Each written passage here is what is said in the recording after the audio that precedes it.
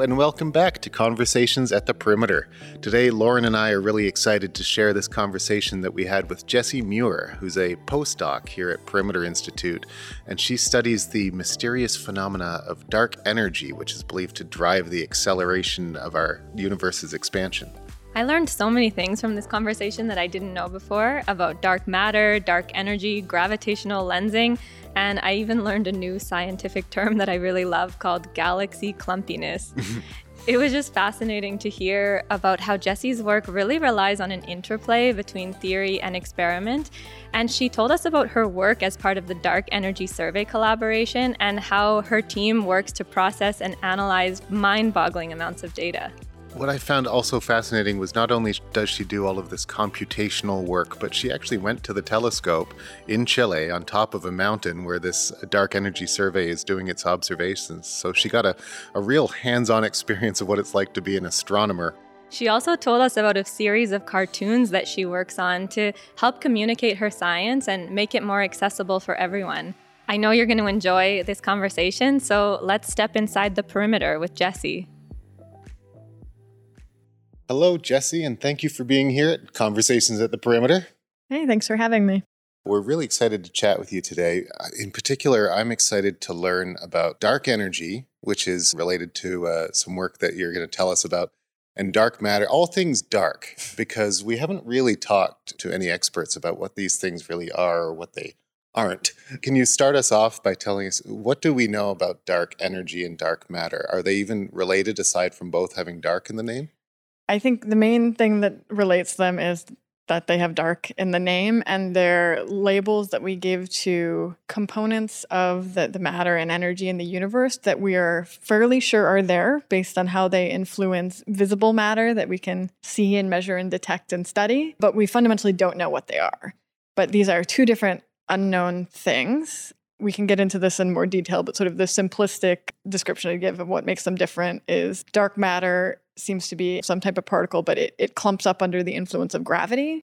So it's not uniform in space. It behaves in some ways like ordinary matter that we're familiar with. It just doesn't seem to interact through light or through other forces. Or if ordinary matter does that as well, right? It clumps in areas of high gravity. Yeah. So the thing that gravity does is it causes mass to want to fall towards other mass. And it seems, as far as we can tell, that both dark matter and ordinary matter seem to feel gravity in the same way. Whereas dark energy seems like, we're not sure what it is, but seems to be more like some property of space itself. So dark matter clumps up under the influence of gravity, and we can see how it influences the formation of galaxies and how stars move in galaxies, among other things. In dark energy, we learn about and we've detected based on its influence of the very large-scale universe. So large and small scales kind of have somewhat different meanings depending on what field you're in. In cosmology, we tend to refer to small scales as anything under about 30 million light years. So it's, maybe a little bit different than the scales of like colleagues over doing quantum stuff here at PI. If that's small, what is large? Generally, we work in a little bit of different units in cosmology, but like 30 million light years is kind of the benchmark for once you're looking above that. The universe isn't necessarily uniform, but in a statistical sense, it becomes uniform. So I guess you can maybe picture like looking at like a zoomed in or zoomed out picture of like a lawn of grass. If you're looking on small scales that are sort of comparable to the size of like little clumps of grass, you might be concerned with like, oh, how is this blade of grass growing and how is it interacting with its neighbors? And so that would be like individual galaxies forming and observing. And when you zoom out, you can still see that, the ground isn't completely uniform. There's still blades of grass there. But you can sort of get a sense of like the global properties of like this grass tends to grow in like little clumps, or is it more spread out? Or, do we think it was grown there wildly or using sod? Or I don't know, maybe this is getting a little bit. No, I actually like that. It made me think of a golf course where it's all grass, but you look from above and there's different characteristics, different ways it grows. And you mentioned dark energy in comparison sort of being an element of space-time. Is that right? It's something intrinsic to it? For this, maybe it's kind of useful to like tell a little bit of the story of how we learned about dark energy. Mm-hmm. Up until the 90s, we knew that there's matter in the universe. We've known there's dark matter. Sort of first hints showed up in like the 30s, and then Vera Rubin made some measurements of the motion of stars and galaxies in, I believe, the 60s, maybe 70s. So we've kind of known about dark matter. We've had a good understanding of how gravity works since Einstein published his theory of general relativity. And given those things, we know that mass attracts mass. Through gravity, we know there's matter in the universe. And so your expectation is, even if everything is sort of thrown out by the Big Bang and the early universe, what you'd expect gravity to be doing is that all that matter is being thrown out, the universe is expanding. Gravity should be acting sort of as a friction. It should be slowing that down. Given a universe that contains matter and that has gravity, you expect to see that the expansion of the universe is decelerating. And what we found, or what several teams of scientists, and since many have confirmed in the late 90s, was that the universe's expansion is not slowing down, it's actually accelerating. And so previous to that, people were kind of looking at like, all right, we can measure the rate at which it's decelerating to learn about how much matter there is and some stuff about the geometry of the large-scale universe. And this finding that the universe is accelerating is like, I don't know, like it's like if you threw a baseball up in the air and instead of coming back down, it like zips off in some other direction. So there's got to be some other source of energy there. And the simplest description that we can come up with that dark energy could be that would give us the sort of observable properties that we're seeing is that if empty space just had some intrinsic energy to it. So sometimes people will call this vacuum energy. Sometimes people will call it the cosmological constant. And so what that means is it's some energy density associated with empty space that's both constant in space, so same everywhere in the universe, and constant in time, so the same energy density throughout the history of the universe. And it seems to have been causing acceleration of the expansion of the universe just in the relatively recent past, here recent being on cosmology scales of the last couple billion years. Yeah, and so the picture you can have there is the universe is expanding and it has some matter density, but as the universe expands, the same number of particles are around, roughly, and that matter gets diluted. So as the universe progresses through its history, the matter density will drop, and at a certain point, the average matter density of matter in the universe drops below that vacuum energy, that cosmological constant. And that's when the universe starts accelerating. So these different components have different influences on the behavior of the space-time in the universe. And this is something we can get out of Einstein's general relativity. We can relate the behavior of space-time to the stuff in it. And so when the relative contribution to the total energy density of the universe switches from being matter-dominated to dark energy-dominated or cosmological constant-dominated, depending on which model you want to use, the expansion starts getting faster and faster. So we don't know what dark energy is, but we can sort of place constraints and say, is it a constant? Does it have some time evolution? Is it something that maybe interacts with matter? And given one of these assumptions, you can go through and do your calculations for how that should affect the expansion history, how it'll affect how the matter is clumping up to form galaxies and things. And we can kind of test and constrain those. That's a lot of the motivation behind what I and a lot of other cosmologists do. It seems like a lot of the work that you specifically do is trying to look at the role of statistics in understanding some of these properties. So can you tell us in general how statistics comes in? So it comes in a couple different ways. One is, if we're trying to describe the large-scale universe, we look out in the universe and we see millions and millions of galaxies. Like the experiment I work on, which I think we'll touch on later, like we're working with a data set with a couple 100 million galaxies imaged. And that's only like one part of the sky, and it's not looking out as far as like future telescopes will be able to look. We want to be able to test our theories or to constrain the question of whether dark energy's density like varies in time or not, which is sort of one of the straightforward questions you can ask about that model. You want to find things about those measurements we're making that you can actually predict with your theory. And with our theory of the universe, we're not able to say, I think I'm going to see a galaxy at this location in space or this coordinate on the sky. What we can say is we have some picture or some description of how a universe that started out very uniform, so the density being basically almost the same everywhere, but with tiny density fluctuations. And then over time, given our understanding of like what types of matter are contributing to those fluctuations and how gravity works, how they grow over time. So what you get is not a description of, okay, I expect to see a galaxy in spot A and a galaxy in spot B, but you can say, I expect that the sort of size of fluctuations in density, so like how do you compare sort of the highest densities in the universe to the lowest densities? You can make predictions about that. And you can also, in the same way that, our tortured lawn of grass analogy, like you might be able to tie like how you put the seeds down on the ground to how like clustered the grass is. Are you seeing grass in a bunch of little tufts, or is it pretty spread out uniformly? We can make predictions for like, do we expect to see galaxies distributed at random, or do we expect to see them clumped together? And we can make predictions for basically the probability of finding galaxies separated by a given distance in the universe compared to an average distribution. So we're describing statistical properties of the distribution of matter in the universe. And then statistics comes in another way is like, all right, given these measurements of statistical properties in the universe, how can we use that to tell us about the physics of our model? We have these measurements of like how close or far away we expect to see galaxies to one another. We can predict that with our model, but we know our model has some assumptions in it, and we need to be able to do these calculations. You need to make some assumptions. But a lot of my day and a lot of the work I do with my close colleagues is making sure that, all right, we're trying to use these measurements to say something very fundamental about physics in the universe of like, does dark energy vary with time or not? And we want to make sure that we don't mistake some like complication in like how supernova blow gas out of galaxies or something.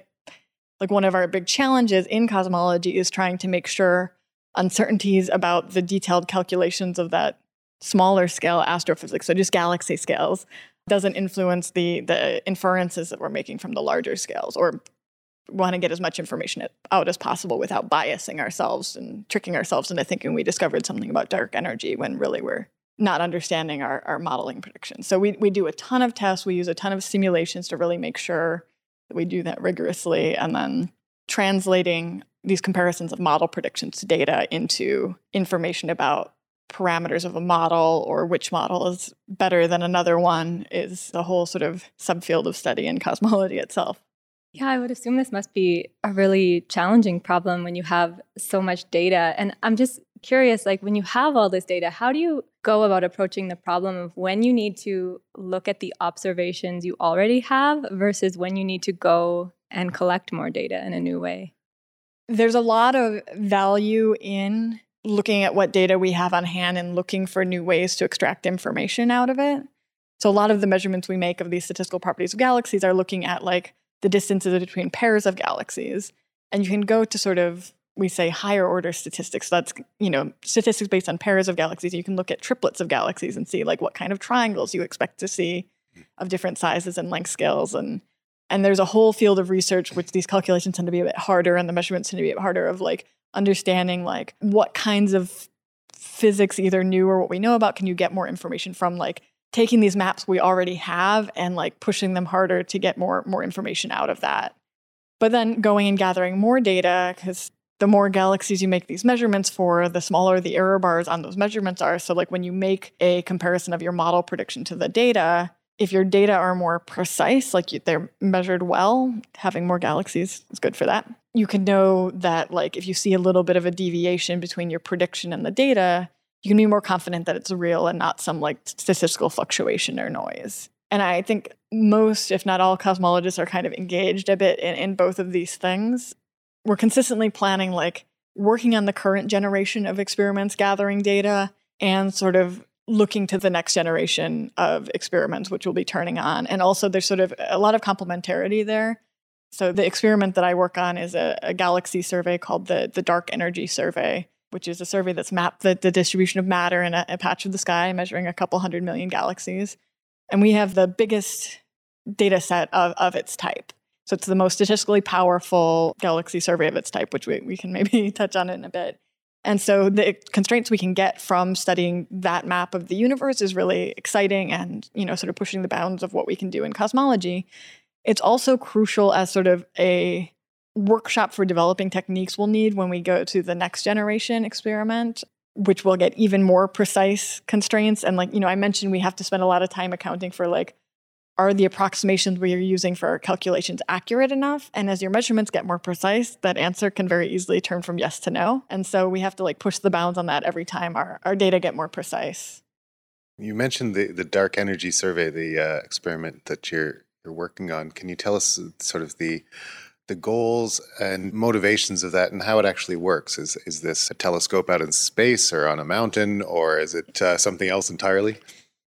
I guess maybe as a basic definition, a galaxy survey is some experiment usually run by always run by a large collaboration, which you try to systematically observe a patch of the sky and make a really uniform map of the distribution of galaxies. So instead of pointing a telescope at an individual galaxy or a group of galaxies and taking detailed pictures, we're trying to just map the sky so we can make these statistical measurements. The dark energy survey is what is known as an imaging survey, which means on our telescope, we basically have a giant digital camera and we can like take pictures of the sky as opposed to like measuring the colors very precisely. That giant digital camera is called the dark energy camera, which we're very creative with names, clearly. And it is on a 4-meter telescope called the Blanco telescope in Cerro Tololo in Chile. So it's on the top of a mountain. You put telescopes on tops of mountains because there's water in the atmosphere and like turbulence in the atmosphere can make images of space look blurry. And so you want to go to where there's not much water in the atmosphere and there's not much atmosphere. So generally observatories are in deserts and on tops of mountains. You've said this is a really big collaboration. Can you give us a sense of how big and how the different teams in this collaboration are organized? Dark Energy Survey has, I think, about 400 people in it. It's been going for over a decade. So I think the camera was installed on the telescope in 2011. So this camera was built specifically for this survey. It's specialized to be more sensitive to red light than your average like chip that would be in a digital camera. The CCD chip, so the little chip that would be in your digital camera for the telescope is like 3 feet across. So it's big.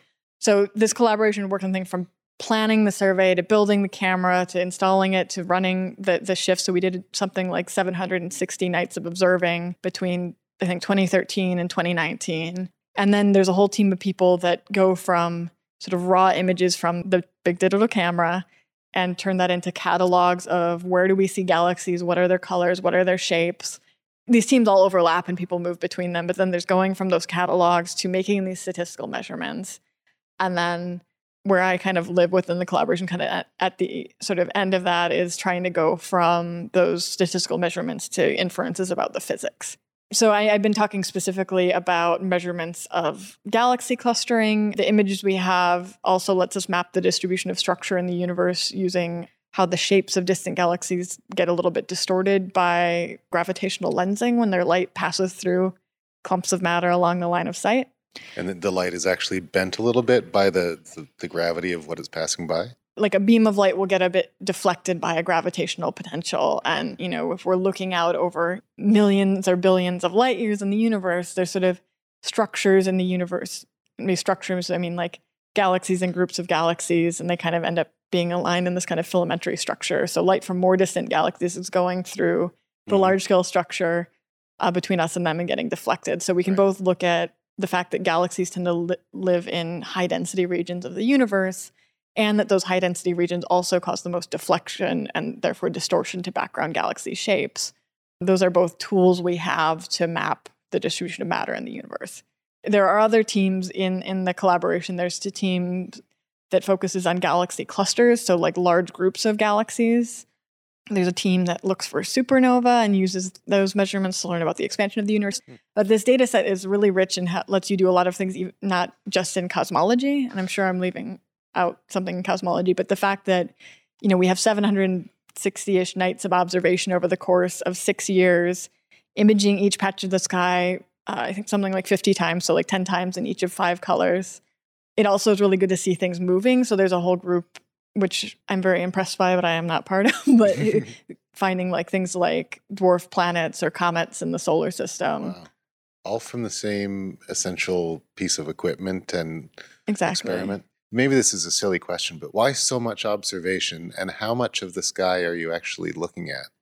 The survey area covers about 1/8 of the total sky. So it's kind of looking out the south pole of our galaxy. So it turns out if you're trying to look at distant galaxies, the Milky Way is kind of a hindrance because it's hard to see stuff behind it when you're looking through the disk of our galaxy. So are you looking perpendicular to the disk then? Yeah, sort of looking down. And there's some other patches added onto the survey footprint to increase overlap with other kinds of measurements.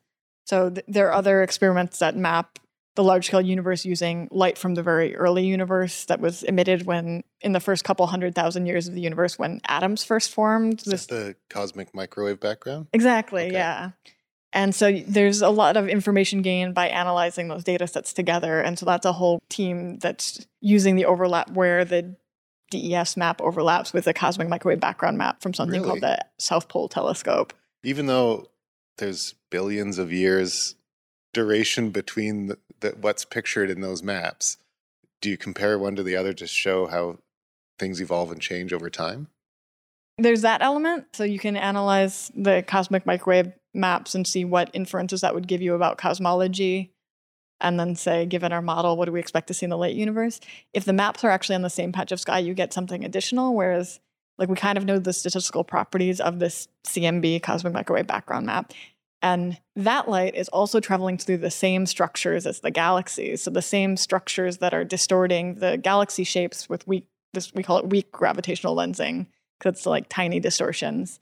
And that same distortion affects the CMB light. So you can use a cross correlation or like look at the relationship between distortions in the cosmic microwave background light and the galaxies to be extra sure that the distortion you're seeing in the galaxies is from lensing and not through some other properties of galaxies. So it's kind of an additional piece of data you can throw at to really make sure our maps are more certain.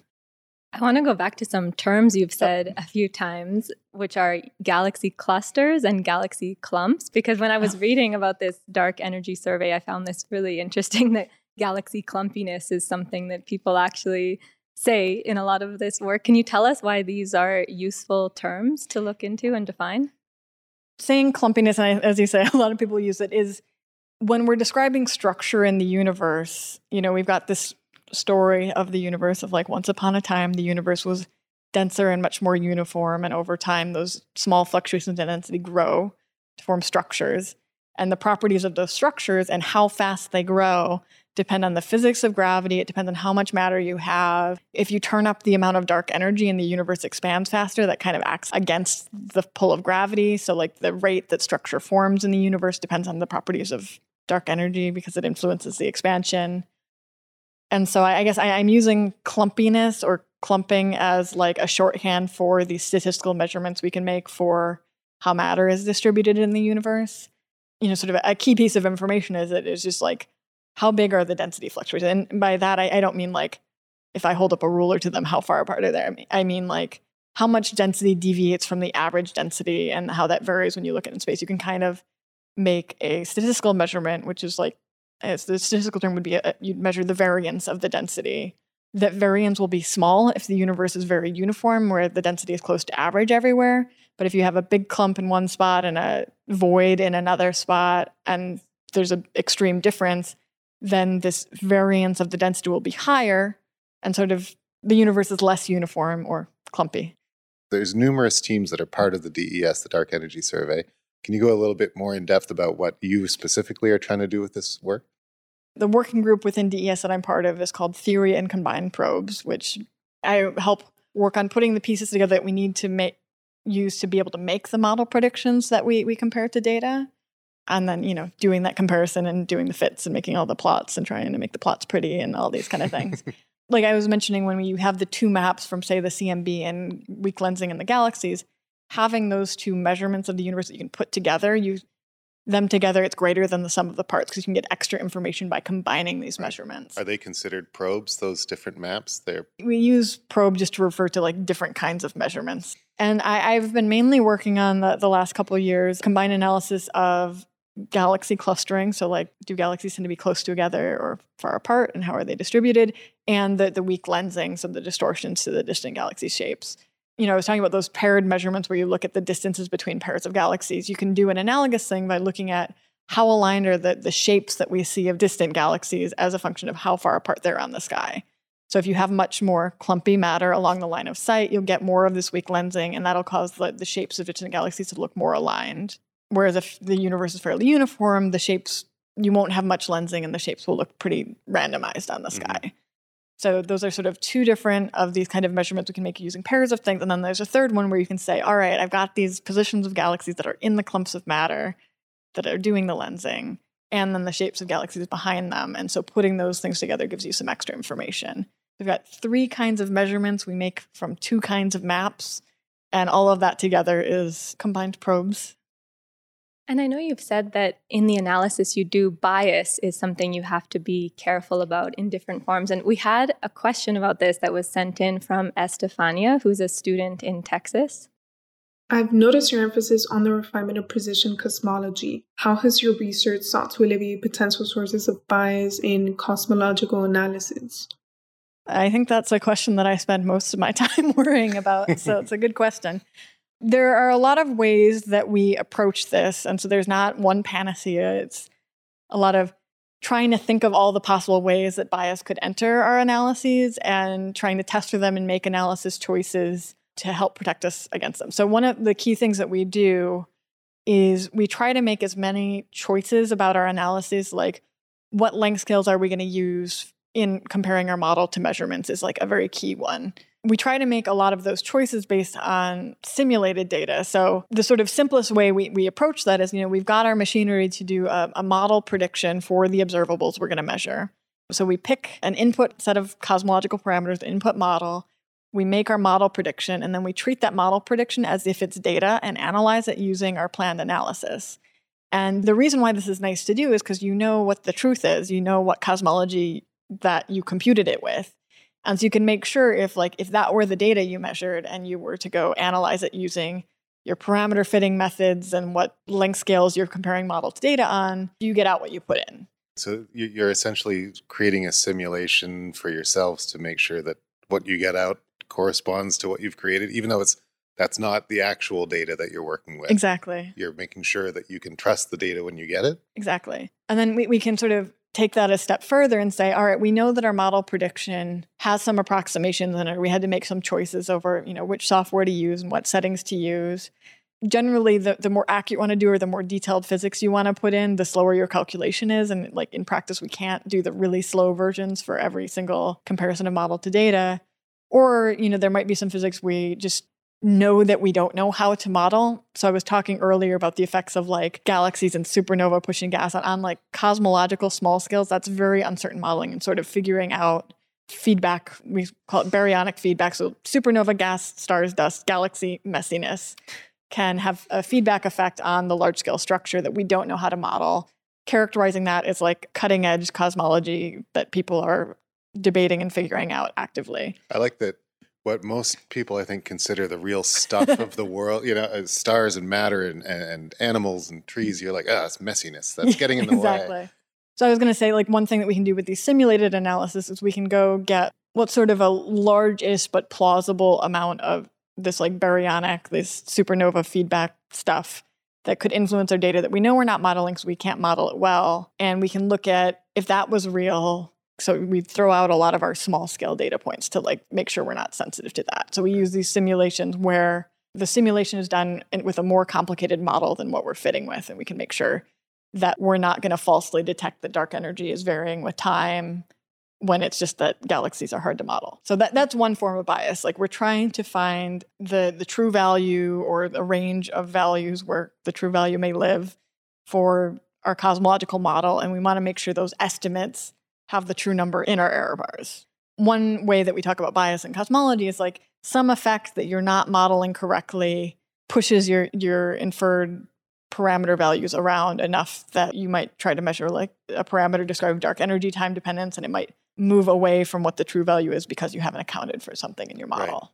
Right. We also try to account for and protect against something that we call unconscious experimenter bias.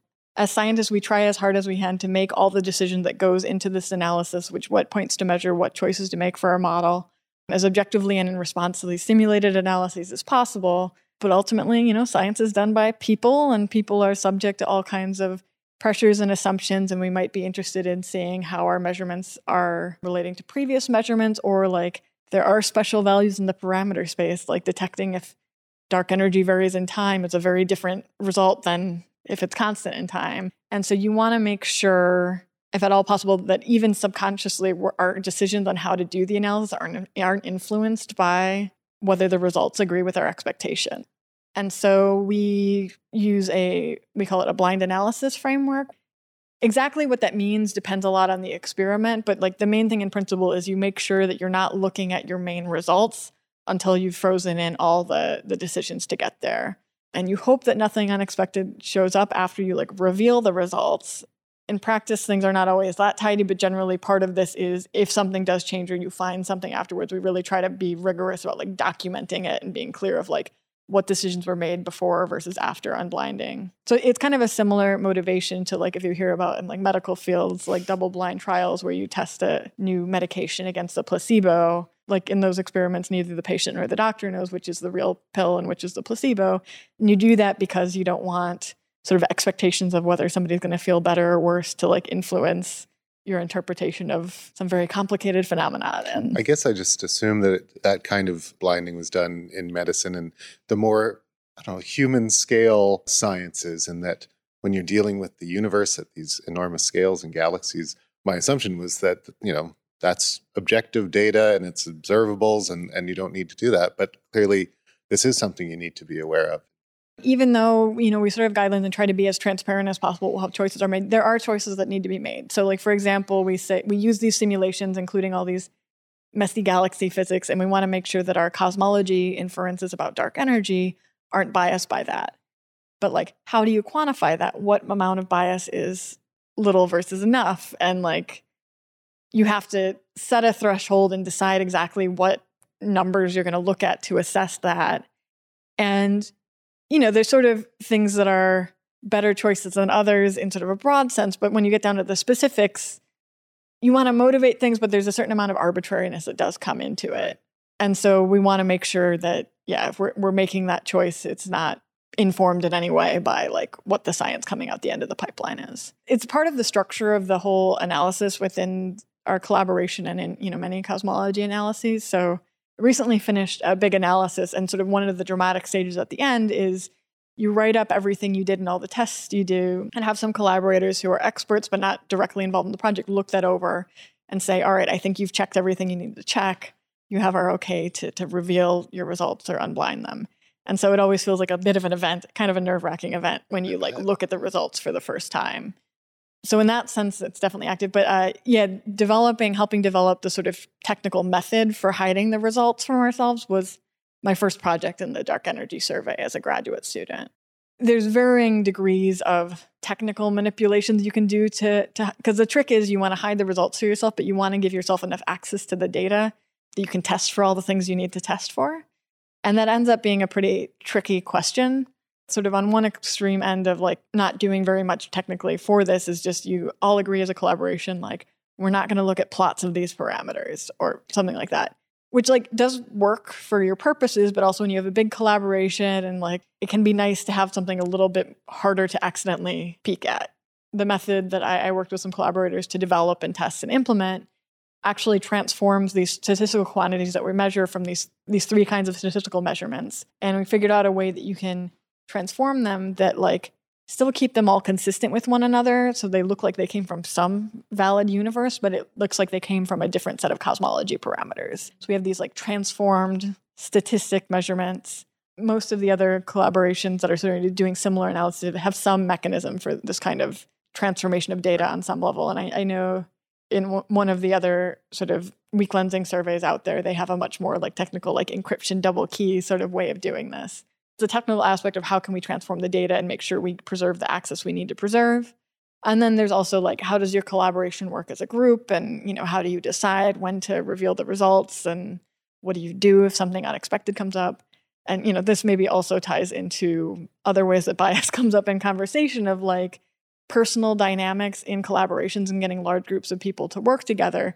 And so it's a challenge within any collaboration, and also like looking forward to next generation galaxy surveys, which are going to be even bigger, of like, how do you make sure everyone has enough information to understand what tests are done?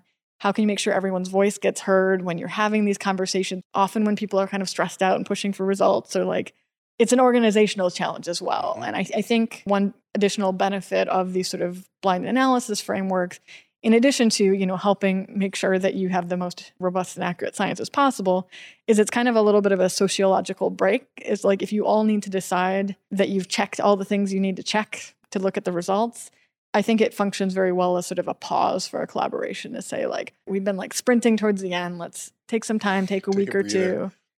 In the same way as developing like modeling and data analysis techniques were sort of a laboratory for future analyses, these sort of blinding analysis and strategies for how to make decisions and how to organize people, I think is another thing that we learn a lot from and see what works and what could work better. And that's very tied in with the science of how these large collaborations works. And these large collaborations are how we gather enough data and do the work we need to like figure out what the universe can tell us about dark energy. So it's really crucial that people who are interested can contribute and feel like their work is valued. It seems that a lot of your work also pretty fundamentally relies on understanding this interplay between experiment and theory. So I'm wondering if you can tell us a little bit more about that and how experiments can help us improve theory and theory can help us improve experiments. So I think cosmology as a field is really defined by this interplay. You can go back towards like sort of early days of cosmology where, Einstein developed general relativity and had this assumption that the universe should be static.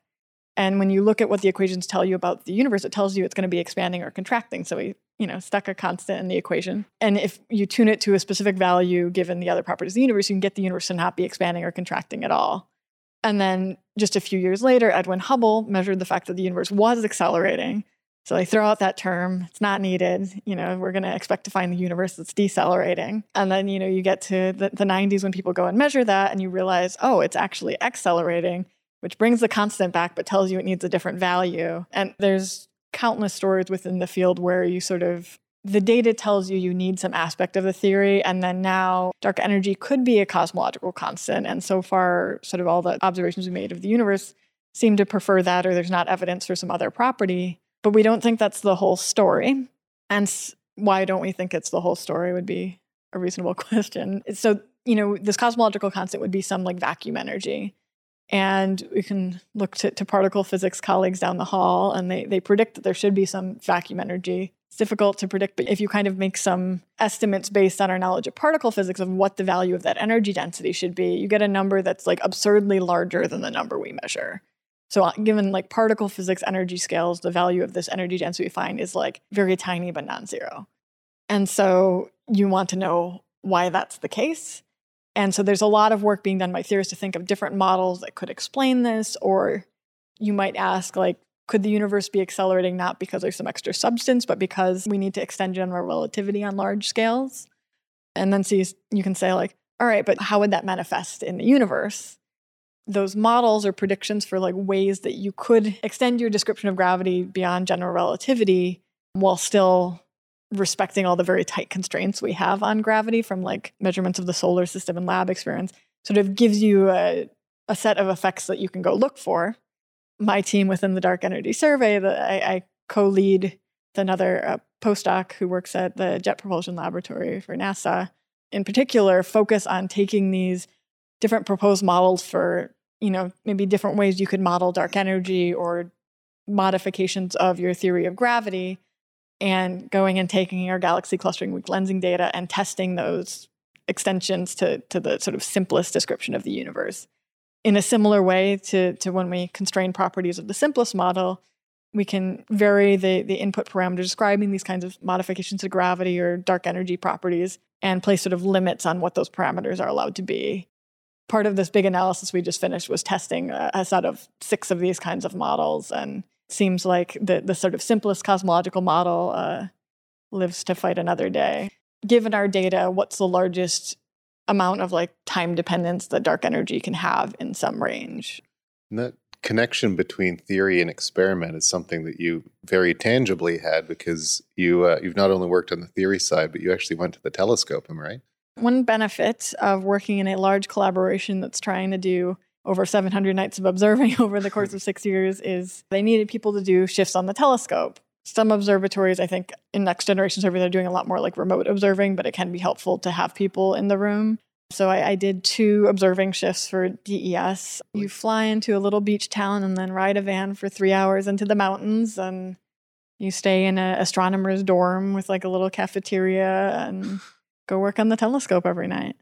After you told us about it first, I looked it up. I wanted to see what it looked like, and it looks so much like what I pictured. This classic dome-shaped observatory. But then there's these barren mountains. There's a few buildings around at the top of this mountain, but then it's sort of barren. Yeah, it's a desert. What's it like to go to the top of a mountain and live in in an astronomer's dormitory? It seems like such a unique experience. I think it's probably one of the most like incredible experiences of my life, and I feel very grateful that I got to do it, especially because I usually work with data that's in a very like processed form. And so this is a very different way of interacting with the experiment. That's data as it's pouring in real time from the universe, right? Yeah. So each exposure with the dark energy camera is like 30-second exposures, and you see like the raw image of like the different like chips that make up the CCD that measures the image. And so they pop up on the screen as they come in. And the thing that I find really striking is just how messy they look. So you see a lot of noise. You see like streaks from satellites going through them. One of the shifts I was on, there was a bit of dust on one of them. So we spent a lot of time trying to figure out if a little squiggle was something could do something about or not. So even a mountaintop is not completely free of distortions and Exactly. issues to deal with. And there is a lot of work that goes into combining multiple images to beat down the noise. There's ways of correcting, so you can look at the shapes of like stars, which are like in principle from our point of view, like point objects, and people look at how their shapes get distorted. And there's a lot of complicated modeling to correct for that kind of distortion. And also like the optics of the telescope might be slightly different towards the edge, towards the center. The science, the dark energy constraints we do would not be possible with all of that hard work and technology development and analysis development of my many colleagues. So this is really a team effort and is not something that's possible to do without a big team of hardworking people. And I think getting to go, sit in the control room and sort of see the early iteration of the data, I think felt very valuable to me in that sense. I'm fascinated just by that idea of going to work at this telescope in this remote location. Aside from looking at the data as it comes in, what do you do when you're on top of the mountain? So generally, there's a 4 p.m. meeting where you get on Zoom with people at Fermilab who are like manage a lot of the telescope operations, and you check in about like what the plan is for the day, get everything set up. You go eat dinner in the astronomers' cafeteria. You come back, you get like the various scripts queued up so that you're going to run, and then you just have to wait for the sun to go down. And so like kind of part of your job is to go like, well, there's nothing we can do in the control room. We're going to go, everyone goes and watches the sunset over the ocean, and you're on a mountain that's somewhat taller than all the other mountains. And usually it's very clear, and it's just very beautiful. And there's also these little rodents called viscachas. They look like rabbits with squirrel tails that also seem to come out and watch the sunset. So you're always kind of looking for those. And then, during the night, you're kind of keeping an eye on the images as they come in, making sure that nothing's going wrong. You also are supposed to monitor how much cloud cover there is, and it can be detected to some extent with instruments, but like part of your job that you do sort of a little report is you're supposed to step outside and let your eyes adjust to the dark once every hour or so, as you would expect from somewhere where you put a telescope. Like that's some of the most stars I've ever seen in my life. So you can see the Milky Way super clearly, especially when the moon is down. You can see the Magellanic Clouds, and it's just like you're kind of like alone on a windy mountaintop. Makes you feel very small. I want to go back to asking you about the way you summarize this result that has recently come out of this dark energy survey collaboration. You said this, I think you said the Lambda CDM model survives another day, or maybe another way to say that is some simple, relatively simple model passes another series of tests. And, maybe on the surface, this result could seem not so exciting because we're not announcing something big and new that we couldn't expect. But I think it must be pretty incredible to think that all of this observation time, all of this noise and dust and clouds that you had to account for with so many people over so much time, all of that was done. And in the end, something pretty simple can describe all of that. And I'm just curious to get your perspective on that. Do you find that simplicity exciting, or do you find yourself wanting to find something new? It is both exciting and frustrating because we have the simplest model. So Lambda CDM is sort of the maybe somewhat jargony name that we often refer to this like simplest model is. So lambda is the symbol that we usually use to represent the cosmological constant. So this simplest description of dark energy. CDM stands for cold dark matter, which is, this matter that doesn't interact with light but clumps up under the influence of gravity. It is a real achievement of the field that we have this model that we can use to describe pretty accurately basically all of the observations we made of the universe. There's a few exceptions that are debated, but as I said earlier, it's not the whole story. Like we don't know what dark energy is and we don't know what dark matter is, and together they make up 95% of the stuff in the universe. There are a lot of different models or descriptions that people consider that, could dark energy be like this or that, or might dark matter have a little bit of interaction, or what kind of particle makes it up? For neither of these things, there is not a clear front runner like, oh, this must be it. And so there's a lot of very important work being done on the theory and to think of different possibilities. But ultimately on the data end, what we're looking at is trying to make more and more precise measurements of this simplest model, lambda CDM, and kind of look for like cracks in the facade or places where the predictions of the simplest model don't match our observations. Because if we find a mismatch that holds up as our data get more precise, maybe holds up if different teams measure it and make different decisions. Like there's all these ways that I think if we start seeing hints, we'll want to really make sure what we're seeing is a hint of physics and not of some modeling assumption we don't understand well. So, but ultimately we're looking for mismatches that will give us a clue for how to build a more fundamental understanding of 95% of the universe. So it's frustrating that the results match that, because it'd be very exciting if we found like a clear hint for something, but it's all part of the process. Like we can narrow in on like what kinds of models are allowed or not allowed, or at least like what are the ranges of the size of effects that deviations from general relativity on large scales might have. In my mind, a concrete example is like one of the common things you can sort of study if you're looking for deviations from the prediction of general relativity is that theory will give you a specific relationship between the way that light interacts with the gravitational potential, so causing that gravitational lensing, and the way that gravity affects matter, like particles of mass, so the galaxies and dark matter clustering up. If you're assuming general relativity is part of your model, as you are in lambda CDM, putting those different kinds of measurements together lets you really get precise constraints on the parameters or the properties of that model. But if you relax that assumption a little bit, you can say, all right, we're looking at the same sort of structures in the universe, and we're seeing how they affect light and how they affect matter. And we can use that to test whether or not they have the expected relationship. And like a weak lensing survey like DES, and particularly we're making both measurements of the lensing and the clustering, lets us make the most precise version of that kind of test available. General relativity seems to be doing very well. Yeah, it seems to be standing up to a lot of the tests that it's being put under, which is pretty amazing for a century-old theory. Very much so, yeah. I was looking around your website, learning about the Dark Energy Survey and your role and your past. And I have to say, I enjoy on your website, there's a tab that just says cartoons. And you click cartoons, and there's these illustrations that you've made of some pretty cool scientific concepts in a really sort of fun, bright, engaging way. And one that I keep thinking of as you're talking is there's a person at a desk in a room. I'm assuming maybe it's you, maybe it's it could be anybody, but they're wearing it like VR goggles. What they see is this beautiful expanse of galaxies and swirls and stars and things. But really, they're at a desk in a room, and there's a cat sleeping on the bed nearby. So I wondered, A, if that's you, and B, more generally, can you tell us about your artwork and how, I think you're the first person whose academic website I've gone on and has a tab that says cartoons for all their artwork. How did that come I have to spent be? a lot of time in the last couple of years working from home with a cat sleeping on my bed, so that is an accurate. Okay, so that was accurate. Okay. Wait, is that a self-portrait? The person in the VR helmet? No, not necessarily, but it was inspired by my roommate who I shared an apartment with during the pandemic, who would play a lot of VR games in his room. So yeah, that cartoon was part of a series that I did with some collaborators in DES. We released sort of the first round of the cosmology results from the galaxy clustering and weak lensing measurements from the first 3 years of DES data. So I guess that's something I didn't mention when talking about the project before. We've analyzed the first 3 of 6 years of observations, and we're just getting started on the next round now. Yeah, when we were releasing those cosmology results, there's the main cosmology paper, but there's also like 30 other papers documenting all the work and tests and things that go into making that measurement possible.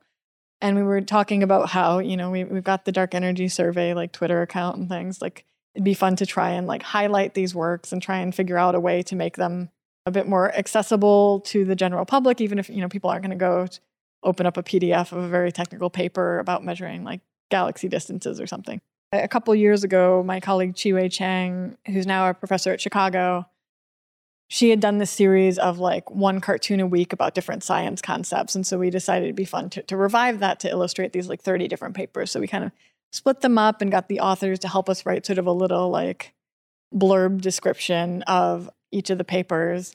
And then we tried to figure out ways to illustrate them. So that cartoon that you're mentioning was the one I drew for a paper describing some simulated analyses. So the idea that we kind of use simulated data, analyze it as like a test run for our analysis. And so partly because my roommate during the pandemic was doing a lot of flight simulators on VR in his room, during the pandemic. And so that was kind of the inspiration there. Yeah, but just kind of trying to think of my fun first things. thought was flight simulators. And even earlier in this conversation, when you were describing the simulation process and why you do it, I thought, well, it's similar to why pilots take flight simulators, because you don't want to crash the real plane unless you know what you're doing, right? You do the simulations to figure it out.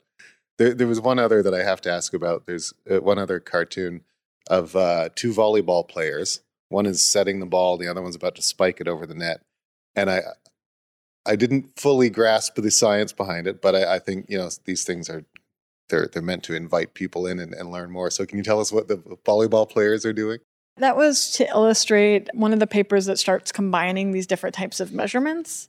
So we've got the map of galaxy shapes, we've got the map of galaxy positions. You can either look at pairs of galaxy positions, pairs of galaxy shapes, or the cross correlation. Pairs where you have a shape and a position. These statistical things I'm talking about, we call them correlation functions. That's the technical term.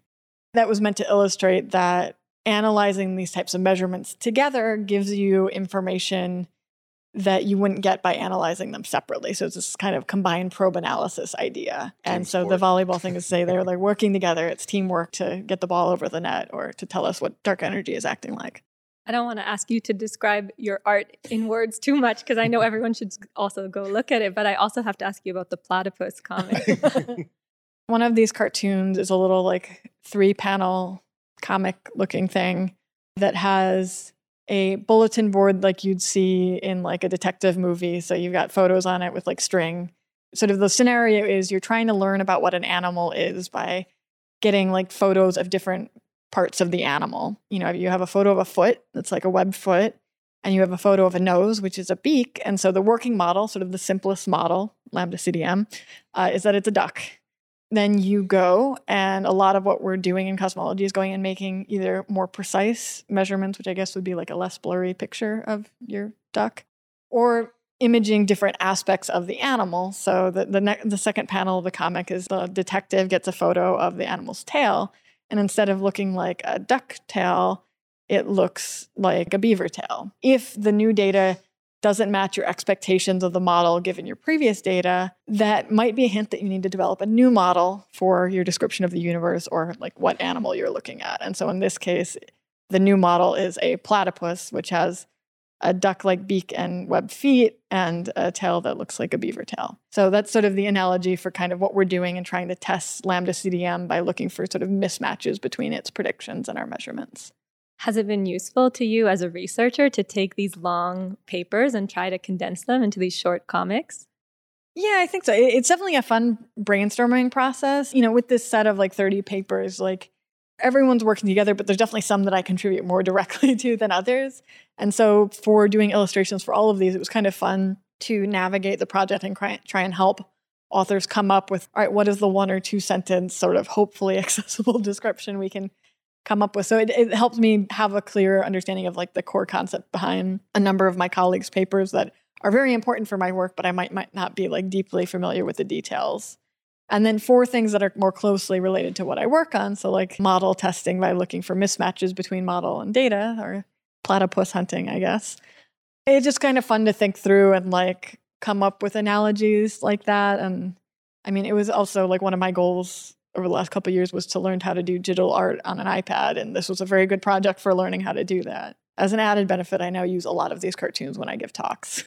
Have you always been artistically inclined? Have you always expressed yourself through drawing as well? I've definitely had it more as a habit at some times in my life than others, but I always like to draw. I mean, I like drawing in general and find it relaxing and enjoy doing it. I think a thing I struggle with, especially, I think we're all in the past couple of years have a little bit of pandemic related burnout. So it's a little hard to find motivation or ideas during downtime. And I think particularly this science cartoon project was very nice because it was a little bit collaborative, and then it sort of seeds a bunch of ideas. And once I have an idea, the sort of type of mental energy used to plan and figure out a drawing, it's a form of problem solving, but it's a different kind of problem solving than, working on a scientific analysis or a calculation. So it's kind of fun to bring those things together a bit and to get to share them with both collaborators and the general public. Colin talked about how unique this cartoons tab is on your website. And I wanted to tell you something else that stood out to me on your website, which is that Right on your homepage, you start by giving, a brief description of your research. And then right after that, you write, I'm also interested in science outreach and in making STEM fields more accessible and welcoming to everyone. And we actually had a question sent in about this sentence on your website. Matt Duchenne, a PhD student at Perimeter. I'm wondering, what barriers have you experienced while trying to make science more accessible and more diverse? So the main way I've engaged with this, it's very dependent, different stages of my career, and sort of recognizing the existence of barriers and the ways that those can manifest was definitely a progression. Like, I look back at being an undergrad student, and I had several classes where I was like one of two women in the room. And at that point, I don't think I would have identified anything necessarily as a barrier. The social dynamics, I think I mostly experienced that, and then a bit during a master's, is just being a little bit of like an isolation. There are more concrete and more abstract ways that can manifest, and they impact different people differently. Like on one hand, like I may have been one of the only couple women in my physics classes, while also recognizing that I was being supported partially by my parents in undergrad, and so I could go work in a physics lab and not have to work other jobs after class. So there are some ways that isolation can crop up and can become barriers. Definitely have had at least a couple interactions with professors assuming I knew less than I did, almost certainly a gendered point of view. But, there are other ways in which I, was privileged and had this access to, say, this research program and had the support to, like, go to Europe for a summer and do physics research. So there are ways I've faced barriers, but also ways that I have not had barriers that other people might have. And I think in grad school, I had a big learning experience with this, and that I helped organize the Society for Women in Physics at the University of Michigan for most of my grad school career. A big focus of that was, just building sort of a community within the department for support and mentoring, which honestly I think can benefit everyone in academia, but especially people who might feel a bit isolated or face some challenges. And I think a big part of that learning experience was often we would also communicate with and work jointly with other student groups on campus. For me, it's an ongoing learning experience of recognizing ways in which, I might have faced barriers, or ways which people might face barriers that aren't me. So like things like making sure that these kind of summer programs have enough like financial support that a student who might otherwise need to work a job can like participate, or trying to set up programs where, you don't have to be in the know to go seek out a research experience that like might change the trajectory of your career. So I think that kind of thing is important. And, also thinking through these collaboration dynamics of like, if you have a bunch of stressed out people who are trying to pay attention to too many things at once, that's like a prime environment for well-intentioned people to make others feel excluded, which I know I have been guilty of. And, I think we're all trying to work on it. And so there's a lot of discussion within, Dark Energy Survey and other collaborations of like, how can we make sure people who are new to the experiment, or people who are not white, or women or other gender minorities, like can feel supported, can find community, know who to ask for advice, and, can feel heard in conversations, recognizing that not everyone communicates in the same way. And I know here at Perimeter, you've become pretty involved in outreach and in mentoring and supervising students at more junior stages. What motivates you to be involved in that kind of work? I mean, kind of selfishly, I enjoy it. I think I'm happiest doing science when I'm like chatting with other people about it. All these labs that I worked in, I also did a little bit of galaxy cluster cosmology in undergrad as well. And like all of the professors I worked with are more senior undergrads or grad students that like helped me learn how to do computer. It's a learning process along the way, and different mentors have made an impact on the trajectory of my career. And so the idea of being able to like support and introduce other people and help them feel supported feels important. That trajectory of your career, where do you see or hope it's headed next? What's, this is ongoing work with the DES.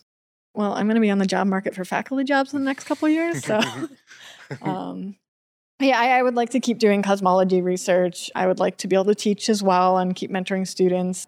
This analysis team that I've been co-leading with Agnes Ferte, who's another postdoc in DES, we've led this analysis extending the year 3 analysis, as we call it, to extended cosmological models, so models beyond the simplest one. The analysis of the full sort of legacy data set for DES, the year 6 analysis, is ramping up. I'm going to be taking a little bit more of a backseat. Like I'm still going to be contributing to different pieces of validation for like the lambda CDM analysis as well as the extended models. Some people who are on our team during this year 3 analysis are stepping up and are going to have a chance to lead the group as well now. And part of this analysis, there have been a lot of patches where we realized like, oh, this modeling tool that we would need to do this just doesn't exist. And so we, kind of have to find ways to work around that. And so there are a couple of these things that were not workable on the timescale of that analysis, but with a little bit more work, I think are gaps we can fill that will be to let us do a more precise analysis of the data we already have and also get it ready for next analysis. So one of the students I'm supervising here at PI as a summer student, we're working on one of these projects. And I was just at a meeting where I was discussing plans with a grad student about sort of extending one of these other analyses. So there's sort of more direct spin-off projects. And then, I also want to get a little bit more involved in sort of the next generation survey, which is called the Vera Rubin Observatory LSST. That's sort of the next evolution in precision or in power. So it's going to be turning on, I think, in the next year or so. It's like on the next mountain over from where the dark energy camera is. Many times, but over the course of 6 years, the LSST is going to image as much of the sky as you can image without the Milky Way getting too in the way. It's also on the ground, so the half of the sky it has access to, like basically every night or every 2 nights. Like it has an even bigger field of view than DES, and we'll be able to get more precise data looking at fainter galaxies and making more precise measurements of shapes and other things. Maybe outside of survey science as well, if I'm overcounting my free time, look for more theoretical projects, looking for like what are other ways we can use this data, or like the fact that I'm interested in theory and have this experience working with data compared to your average theorist. I have a good sense of the ways which data is messy and tough. And so like when you try to bring those things together, things that you don't want to have to care about, you might have to care about. So I'll probably continue working at the interface of that, both looking for ways we can get more information out of data we already have, and also making sure that when we do that, we're doing it carefully and robustly. Well, thank you so much for taking us on this journey. There's so many things I didn't know about and so many things that I just find fascinating and at scales that are just mind-boggling. And I hope you'll keep us posted on the next stages of this experiment and the ones after. Yeah, that would be great. It was great talking to you. Thanks so much for listening. Be sure to subscribe so you don't miss any of our conversations. We've interviewed so many brilliant scientists whose research spans from the quantum to the cosmos, and we can't wait for you to hear more. And if you like what you hear, please rate and review our show on your preferred podcast platform. Great science is for everyone, so please help us spread the word. And thanks for being part of the equation.